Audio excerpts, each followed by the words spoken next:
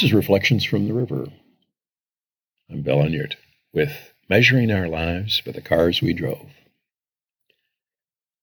Like most boomer guys, or at least the working class guys I grew up with, I can measure my life by the cars I drove. Getting a license at 16 was a critical step toward adulthood. Kind of like getting drafted or going away to college, although most of my friends did the former and not the latter. Instead of going away to college, they got a job in a factory up in Aurora until they got drafted. Once they get back from the Army, or the Navy, or the Marines, or the Air Force, they went back to the factory where they stayed until they got downsized, or if really lucky, got to retirement. Now I could tell you about Bud Kearney's pink Plymouth, the one with no brakes, so he had to slow it by using the parking brake judiciously.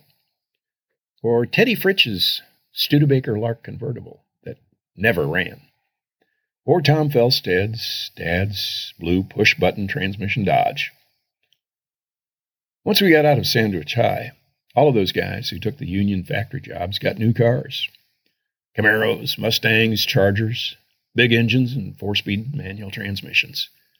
Premium-fueled wet dreams of male teenagers of the 60s. Alas, I was to drive beaters for another dozen years.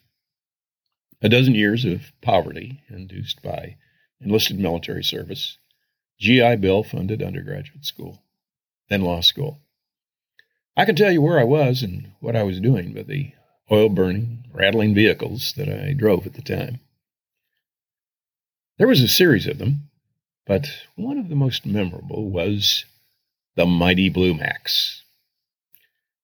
The Blue Max was a 1968 baby blue Volkswagen Karmann Ghia convertible, or Charmin Karmann as they were known. The Blue Max, as its title was shorted to, came into my possession in my second year of law school. $800 and the 53-horsepower chugger was mine. The school teacher, whose husband talked her into buying a new car, wept as she handed the 9-year-old's keys to me. With 104,000 miles on her, the faded paint and worn tires matched my faded jeans and empty wallet. Even with her years and miles, she was cute. The top didn't leak, and the vinyl rear window was solid. The seats without a rip, and just the beginning of a couple of rust spots above the wheel wells. Altogether, a very suitable car for a poverty-stricken law student. I must confess the vinyl rear window didn't make it through that first winter in Carbondale. Deep in southern Illinois, we could get lovely days, even in the midst of February. That first warm weekday, the top came down to enjoy the spring-like temperatures. The vinyl window was weakened and brittle with the preceding cold weather. Wound up cracking in a dozen places. Not to worry. The plastic dry cleaning bag and silvery duct tape worked just well enough to keep the snow and rain out, while not breaking my student budget. Although the oil got changed every 2,000 miles, I didn't do any other maintenance other than critical needs, like the time the front axle broke in half due to rust. Although I loved the little two-seater, it did take a lot of abuse that the school teacher had never inflicted upon her. During the summer, the top never went up, unless it rained, and sometimes not even then. There was the Saturday evening when I parked it outside the Pink Pagoda, my summer residence, a 12 by 40-foot single-wide mobile home, faded by years of southern Illinois sun from its factory red to pink. As law students are wont to do in the summertime, we barbecued hamburgers on the concrete slab patio outside the Pink Pagoda while consuming large quantities of cheap beer. The crashing thunder of an early morning storm failed to arouse me from that well-earned slumber. The Blue Max proved its seaworthiness that July night. The next morning, when I stumbled out to check on it, 6 inches of water sat on the floorboards.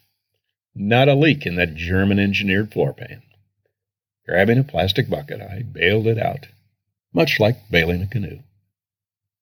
A few hours later, even in the humidity of a Mississippi River Valley summer, the carpets were only damp to the touch. By September, the moldy smell was gone. A year and many adventures later, I parted with the Mighty Blue Max. Some young woman with $1,000 in her hand fell in love with the charming Carmen and took her off to live in Soulard in the city. Me, I spent the $1,000 bailing my dad out of jail, but that's another story.